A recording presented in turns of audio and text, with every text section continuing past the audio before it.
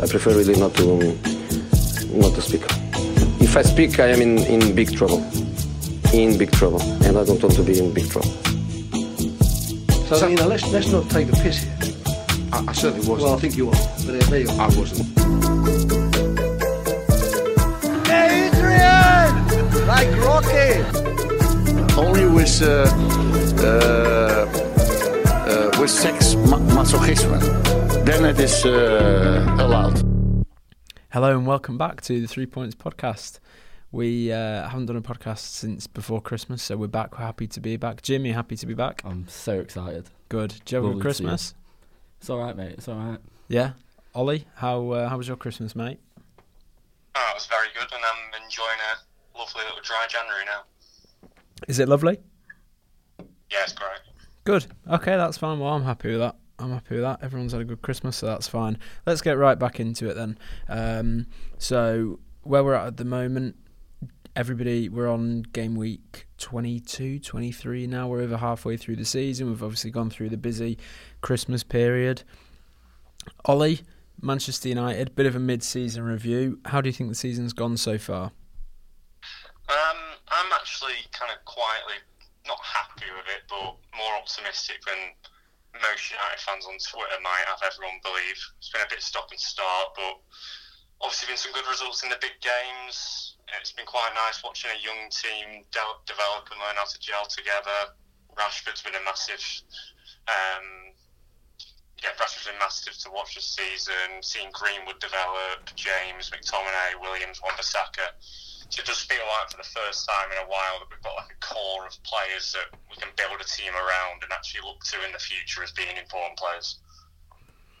And how there are a few points that you touched upon there. What do you think this means then in terms of the rest of the season? What's the goal now for the rest of this season? Well, I don't think we're going to make top four. I don't think we've got the consistency or the playing squad to do that. But winning the Europa League's got to be the goal. Getting the Champions League, because it just makes summer signings a lot easier. So we're getting linked with, I know we'll go on to this in a bit, but we're getting linked with Van der Beek a lot at the moment. We're not really going to be able to track those type of players unless we qualify for the Champions League. So I think the goal has got to be win the Europa League and try and get a bit of consistency in the Premier League. Okay, so to finish off that point, if you were to give United a grade so far this season, anywhere between A star and U, what are you giving them? I'll give them a C+. All right, interesting. That's fine. Okay, Jim, on to you. City, what's your mid-season review saying? I'm sort of like it's this point of the season. I am enjoying a lot more than last season in like certain ways. There's a lot, like the title race was just ridiculously stressful last year. And obviously, like there have been moments where City have crumbled at certain points of the season, like losing. I think it's 5 games now. There's been big defensive weaknesses. There have been moments where, sort of a lot of fans go into and like pundits and critics go into crisis mode after those losses. But there are still positives at this point in the season. Like we've got the most goals, which obviously if you're not top, still doesn't matter. But there have been some great individual performances this year as well. Like Kevin De Bruyne, obviously is like arguably the best player in the league at the moment, alongside Mane, maybe. Yeah. See your face going there, mate. And the other Marcus Rashford. Mate. Oh, here he is. Shut up. Elite forward, elite world class forward. Yeah, he is good. But yeah, no, I think it's unforgivable for fans to be like actually properly disappointed like this year. Like we've had back-to-back leagues, still in the Champions League, we're still in the FA Cup, still in the Carabao. Who knows what's going to happen in the next leg? But yeah, I'm pretty content. What's your mid-season grade? I'd go with, just because of the standards of the last 2 seasons, B-. B-, okay. Just above Ollie. Just above. I'm guessing we don't really need to ask Will, but how are you feeling about Liverpool this season? Pretty good. Yeah, it's funny because you go into seasons and for me, I'm always quite negative in the sense that my first thought is just make sure we get top 4. which is ridiculous based on what we did last season. But I always go in with that very cautious view of it. But I don't think anyone could have seen this season going the way that it has.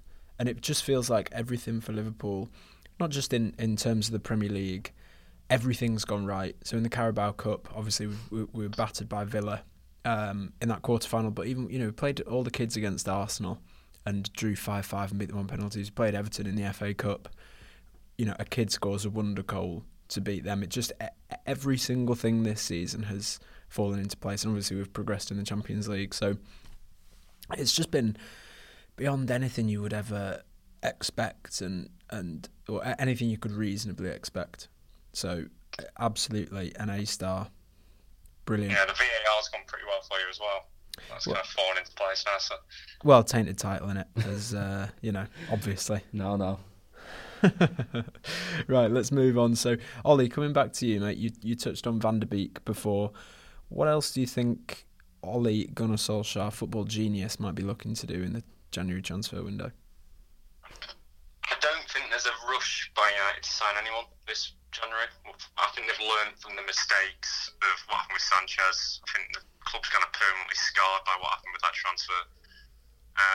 So I think the January transfer window in general now for teams is, if you can get a good loan, that's kind of the way to go. You don't really want to commit to a panic signing, unless you're someone like Aston Villa where they have to go and sign a striker. But unless we can sign one of the long-term targets who we'll be going for in the summer. So, like I said, Van der Beek's been mooted, Grealish has been mentioned, Maddison, and Bruno Fernandes. Unless we can get one of them for a price that we deem a price that we deem is okay, we're not going to really be panic signing this January. So I'd be happy to see us just continue to give Matt some more games, use some more of the kids, and not rush to sign anyone who might not fit into the long-term plan of what he's trying to build. Do you think he'll get the chance to build that plan? Yes, I think he's already survived about 10 million crisis this season. I mean, if he was ever going to get sacked after that City game last week, that was the time to do it. So I think the board are willing to stick with him, and they are aware that they're probably most culpable for the problems they've had this season. If we brought in 2 or 3 more players in the summer like Solskjaer wanted, I think we would have seen a bit more of a competitive game last week, given the injuries we had. And the problems we've had with breaking teams down, it was clear that we needed at least a deep lying playmaker or a more advanced kind of number 10. And the board didn't deliver that for him. So I think that they're aware that they're just as at fault for the issues at the moment this season than Solskjaer's coaching. Because in every other metric, in terms of like chances created, that's gone up, chances conceded, that's gone down, and general playing style, when it is looking good, it's really, really good. Obviously, there's instances like Watford away, Arsenal away, City in the Cup, where it looks like David Moyes era, Van Gaal era United, but it's like, I think he said it's like 3 steps forward, 1 step back, and I'm quite happy with that at the moment. Fair enough. Well, there's a few points that you mentioned there which we'll come on to later in the show when we preview the Liverpool United game at the weekend. But Jim, I'll come on to you next. Transfers. What are your thoughts? Yeah, so similar to Ollie in the respect that I don't think we will have any huge business this January. There might be a surprise, who knows, but it's a lot harder to make transfers at this point in the season. One, because it is just a tricky time to sort of take someone from a team, like an important player from a team at this point, and also I just think it's a bit risky bringing a player in at this point of the season when they can be unsure of like how much game time they're actually going to get and how big of a part of the team they're going to be. But I think sort of like the players we do, the main position we need is the centre back option. I think. I mean, there's rumours at the moment about John Stones potentially going to Arsenal, joining Arteta, but I'm not sure how far that goes. He'd be well Arsenal. I mean, I just think that would be a ridiculous person to get rid of. I think Otamendi is probably the first one we need to that will sort of move. I think Fernandinho is going to get a contract extension hopefully this January, 1 year or something. I think Eric Garcia needs more game time. But I think the main thing is like Laporte's coming back, and when he got injured, there was all the talk of we've not made the company replacement and stuff. But I think he was the company replacement. It's just we weren't expecting his long-term injury. So I doubt we're going to rush into spending 100 mil on Koulibaly or Diaz or someone like that. But yeah, I think for this summer, I think that's probably the position we do need to, learn from our mistakes and invest in heavily. I think that's absolutely right. I think the league has been really unusual this year, taking a title. Yeah. But I think the sort of holes that City need to plug are, it's not necessarily reactive things, it's more things that have sort of would need to have been plugged regardless of what City were doing in the league this year.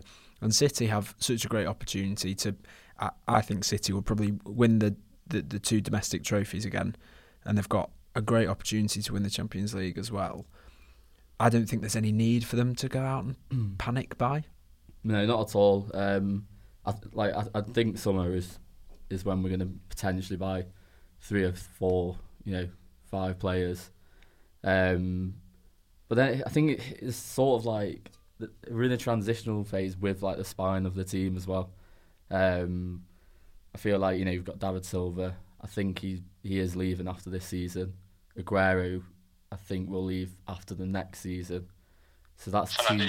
Fernandinho, potentially 1 more season. But yeah, a lot of people are saying Foden is the direct replacement for David Silva, but I still think we'll invest a bit in that midfield. I don't know if it will be a superstar, but I think we need to bring in someone else for simply like rotation. And Foden isn't a David Silva level yet. Ollie, isn't. What are your thoughts, Ollie, on City? Yeah, I agree with Jim. There's no need to panic sign now. The title's gone, and the kind of rebuild that they need to do is they're replacing massive players who have been there for years, and it's not something you do in the January transfer window. It's something you do carefully over the summer. I'm sure they've already got the targets in mind, given how far Guardiola and the team behind him plan ahead. I remember reading something about Rodri where it was after the Spurs game in his first season where they first put him on the shortlist for wanting to sign a long-term Fernandinho replacement. So they're not going to panic sign this January. And similar to United, if a player becomes available at the price they think they would also get him for in the summer, then I'm sure they'll go for him. But that's always unlikely in January, so there's no point to panic. And I mean, they're going to have players coming back from injury soon as well, so that will be like a new signing to them. It'd be interesting to see if they do get David Silva replacement. I'm not sure if Foden's going to be ready. You think he'd be playing more than he actually currently is doing if Guardiola was planning to have him to replace such a massive player for the club. Yeah, I do agree. What's linking City to Grealish as well, so it'll be interesting to see if that becomes another signing where United and City are competing for a player. Yeah, I've seen a lot of Grealish rumours. Like, I honestly think Maddison would probably be more suited to our midfield. I think Grealish would be more suited to yours, but we'll have to see where they go. Can't really see either of them coming to City. More likely for you. Grealish would be the first player we've probably ever signed that actually is comfortable with a football at his feet, so we're very surprised if we do actually pull that transfer off. Yeah, fair. But yeah, Will, is there any big changes that you think might be needed, to retain the title next year? Yeah, I mean, that is, if you do win the title. I know. Don't put that sort of pressure on us, mate.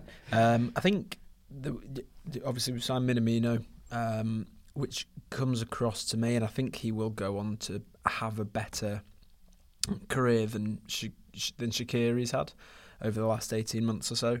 But to me, that just, he was so cheap at 7.5 million, and we've played against him, and he played really well in those games, that it feels like a real opportunist kind of moment as a signing, as opposed to somebody who they've had their eye on for years and years and years. And I think that'll just help in terms of the depth a little bit, but I don't see them doing any other business.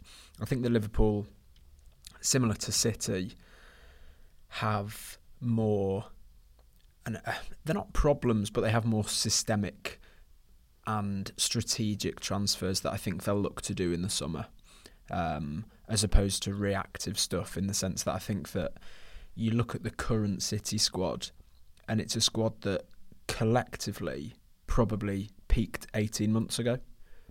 Liverpool are at that point where they're peaking now, and you've got a number of players who over the next year, 18 months, are going to end up in that David Silva, Fernandinho, Aguero, still super effective players, but in that sort of category where they're getting close to, if not into their 30s. So I think players like Lovren and Lallana will probably move on, and it's a case of just bringing in younger players to replace them. And those don't have to be players who are 21, 22, but bringing in lads who are 24, 25, I think will be important to just making sure that it is sustainable and there are young guys coming through. But the squad is super healthy, and Jurgen Klopp has, by not signing anyone last summer, he's shown so much faith in them. But I think he has, in not signing anybody last summer, he has decided, I've got a group of players here who are gonna peak, and I think he's just decided to stick with it and go for it. I think the obvious weakness there is in the squad is if Trent Alexander-Arnold gets injured or a suspension, you've got no equivalent, because he's so important to how you create chances in that team. Like, he's the main creative outlet. Gomez is nowhere near the same kind of profile of a backup player. Like, you need someone who can similarly create and do. No one's going to be able to put balls in like Trent Alexander-Arnold does, but a full-back in the same mould as him who can fill in. Yeah, I think that there's definitely room for squad players, in the sense that, like, we don't have a left back either. So, a right back who can do similar stuff to Alexander-Arnold, someone who can give similar output to Andy Robertson. And I think that's, for me, in terms of the starting 11, when you look at Liverpool, who, if you're gonna sign 100 million on a player, then who are you dropping out? Because at the moment, none of them are droppable. But it is those backup players who, you can't be asking Andy Robertson to play 60 football games a season, because it's especially for the running that a player like he does, it's just unrealistic. And so they do need to have other options. And you look at City, who, have got Cancelo at right back, who's able to fit in and do a very similar job to Walker to a similar high standard. And Liverpool just don't have that, especially at full back. I think they've got it at centre back now, where Joel Matip was absolutely fantastic earlier this season. Joe Gomez has come in and been even better. But I think we are lacking that at full back and up top as well. So we'll have to wait and see what especially when it comes to the front three. I think that's where Liverpool could and probably should make a big move in the summer. But it'll be interesting to see what they do, because I don't see the point in them signing Sancho for 110 million and then him just sat on the bench. There's just there's no logic in that. So it is difficult to get to that point where other teams like City have been at for years, where they can attract players like, I know he's been getting more game time recently, but you look at Mahrez and say to him, we're going to sign you for loads of money and you'll start half of our league games, something like that. Yeah, and Liverpool need to get to that stage where they can have quality like that on the bench. Yeah, fair. I feel like it's about like adapting to the system as well. What's the new player you've bought? Minamino. I feel like he is the type of player which will adapt quite quick to your system. Like, he'll drop into it so quickly. That first game he had, he looked like he was like an absolute threat at all times. But yeah, I think there's one player which is quite an interesting one for, like, I think all our teams, is Traore. I just feel like after this season, I feel like I think United and City especially will be going in for him.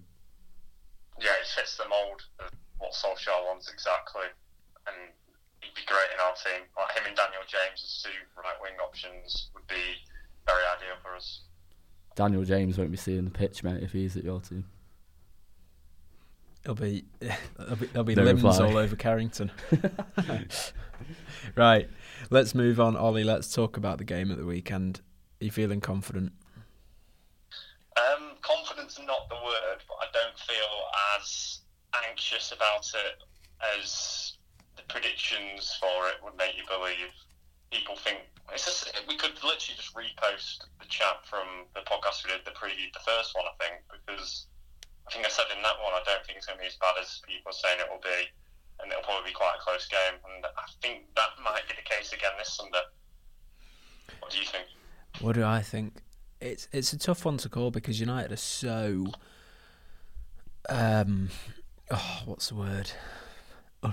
Shit. Unpredictable in terms of the games. You know, you look, for example, the case in point is playing City away and getting the win there. I think the only thing you can really predict at the moment is Liverpool to comfortably win, because that's what you've literally been doing for the whole season. Yeah, it's the thing that you'd predict, but you wouldn't be super surprised if United find a way to make it really awkward or get a result. Yeah, I mean, you can say you should be expecting you to win because that's what you've been doing all season, but we mustn't forget that the team that you dropped points against was us as well, so we're the only ones who found a way of at least making you really struggle and have to work for the win. I mean, we've got injuries around this time, but I think if we can get... I'm not sure if we're going to have enough centre-backs to play three at the back this time, but I think that's pretty essential because that was the system that let us basically neutralise Robertson and Arnold until like the final 20 minutes of the game. So potentially we might see Wan-Bissaka have to move into a three at the back as a right centre-back, and then Dalot coming at right wing-back. But I think it's pretty essential we play that system again. It's clearly the only way. I think Napoli played the same formation and they've caused you issues and beating you with it as well. So it's clearly the most effective way to exploit your weaknesses. One, getting in behind Arnold Robertson. Two, stopping them from advancing forward and dictating, creating chances. No, I agree completely. I remember in that game at Old Trafford, every time Trent got the ball, because as you say, he had a wing back on him. He never got that far forward with the ball, so he was crossing the ball from really deep positions, which, unless you've got Crouchy up top, it's not giving you much. Yeah, and you've also got Harry Maguire, who he's going to be slamming them out of the box. He's going to get his massive head on everything. Jim, what do you think? What about this weekend? About the game. Exactly what I said before, mate. I've every week, you know, when you've got a bit of a tricky game, like the Leicester game, when I feel like this season it's Leicester, Man City, and United, which can sort of take something from you. Potentially one of the lower teams like Wolves, but just every time there is a game like that, I sort of get my hopes up a little bit, and it's you know, not worth hoping for. I think the full. Sorry, I think just with like Trent being like arguably the best fullback in the world at the moment, he's just crucial for you. And I think as long as you've got those fullbacks playing in that form, you dominate, and it's just impossible to stop. So yeah, not hopeful. Yeah, sorry. Go ahead, Ollie. Yeah, so it'll be interesting because we've got the injuries. He's going to have to rejig it, but the focus. I mean, everyone's aware of the fact you've got to stop Arnold and Robertson, as we kind of discussed now. You could maybe even see Daniel James move into right wing back and just put in a shift where you've got Wan-Bissaka slotted in at right centre back, where he's almost playing as an additional right back. And I think that would be pretty effective as well. I mean, in the last game against Liverpool, even though he started as like a split striker of Rashford, he spent most of his time chucking back on the right as well. So I think that's something else to watch out for. And then the other dynamic that's worth pointing out is the last two times we've played Liverpool, more than two times actually, Klopp's been criticised a few times for his approach against United has been a bit conservative. But I think this is the first time in a while there's not been anything to lose for Liverpool playing us now. They're so far ahead in the league. So we might see a bit more freedom from them and a bit less restraint. So that's the only worry I really have, that that's the main change in dynamic in this game compared to the last couple of years. Yeah, I think it will be.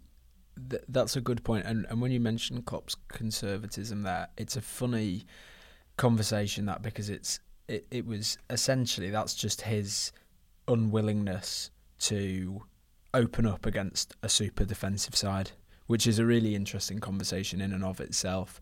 I think that this game, I think what Klopp will be looking to replicate is the game at Anfield last season.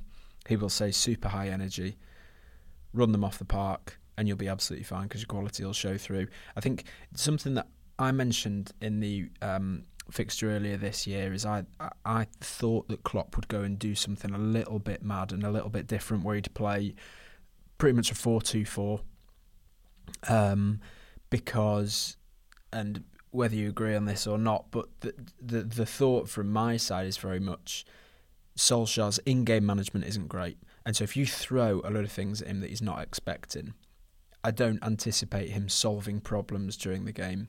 And Solskjaer, as we saw in the first game, he'll have done his preparation and he will set United up in probably the best formation to play against Liverpool, and he'll give everyone a specific task. I think that if you give him something, I think Liverpool, what they need to do is give Solskjaer problems in the game, change things up in the game, and I think that especially at Anfield, Liverpool are really good at being able to figure football matches out and be reactive to what's in front of them and say, okay, we're going to play 10 minutes like we used to play every game 2 years ago, and then we're going to do 10 minutes of this and 10 minutes of that, and I think that's how Liverpool need to approach this game, because I think Ollie will have a solid plan going into the game. I think that's definitely true. His in-game management has been suspect at times this season. He's quite good at getting the team in at half-time and making adjustments in the second half, but you won't see him proactively. If there's something wrong in the first 20 minutes of a game, and you know that a change needs to be made, so the best example of this is Lampard with Chelsea away at Arsenal a few days before we played them. And he saw how badly wrong his setup was, and within about 30, he made a sub in the first half and completely changed the formation. Chelsea grew into the game and won it. I mean, the same situation occurred with United like 3 days later, and Solskjaer just didn't make any change until half-time, and it was too late by then. Yeah. Similar thing happened against City in the League Cup. So he definitely needs to be more proactive this Sunday if that happens again. And I don't know if part of that might be because we haven't really got a squad on the bench. We haven't got much flexibility in the team or the squad at the moment. There's just a setup and a way of playing that we can implement, and there's little plan B we can really move to because there's not the depth and the ability there yet to do it. Right. Thanks a lot, guys. We're going to wrap it up there for today. Ollie, be well and do good. Okay. That was weird. That was weird. Do you want a weird one as well, no, Jim? Mate. No? I'll just have a goodbye. All right. Cheers, guys. Goodbye, Jim. Thanks for joining. See you later.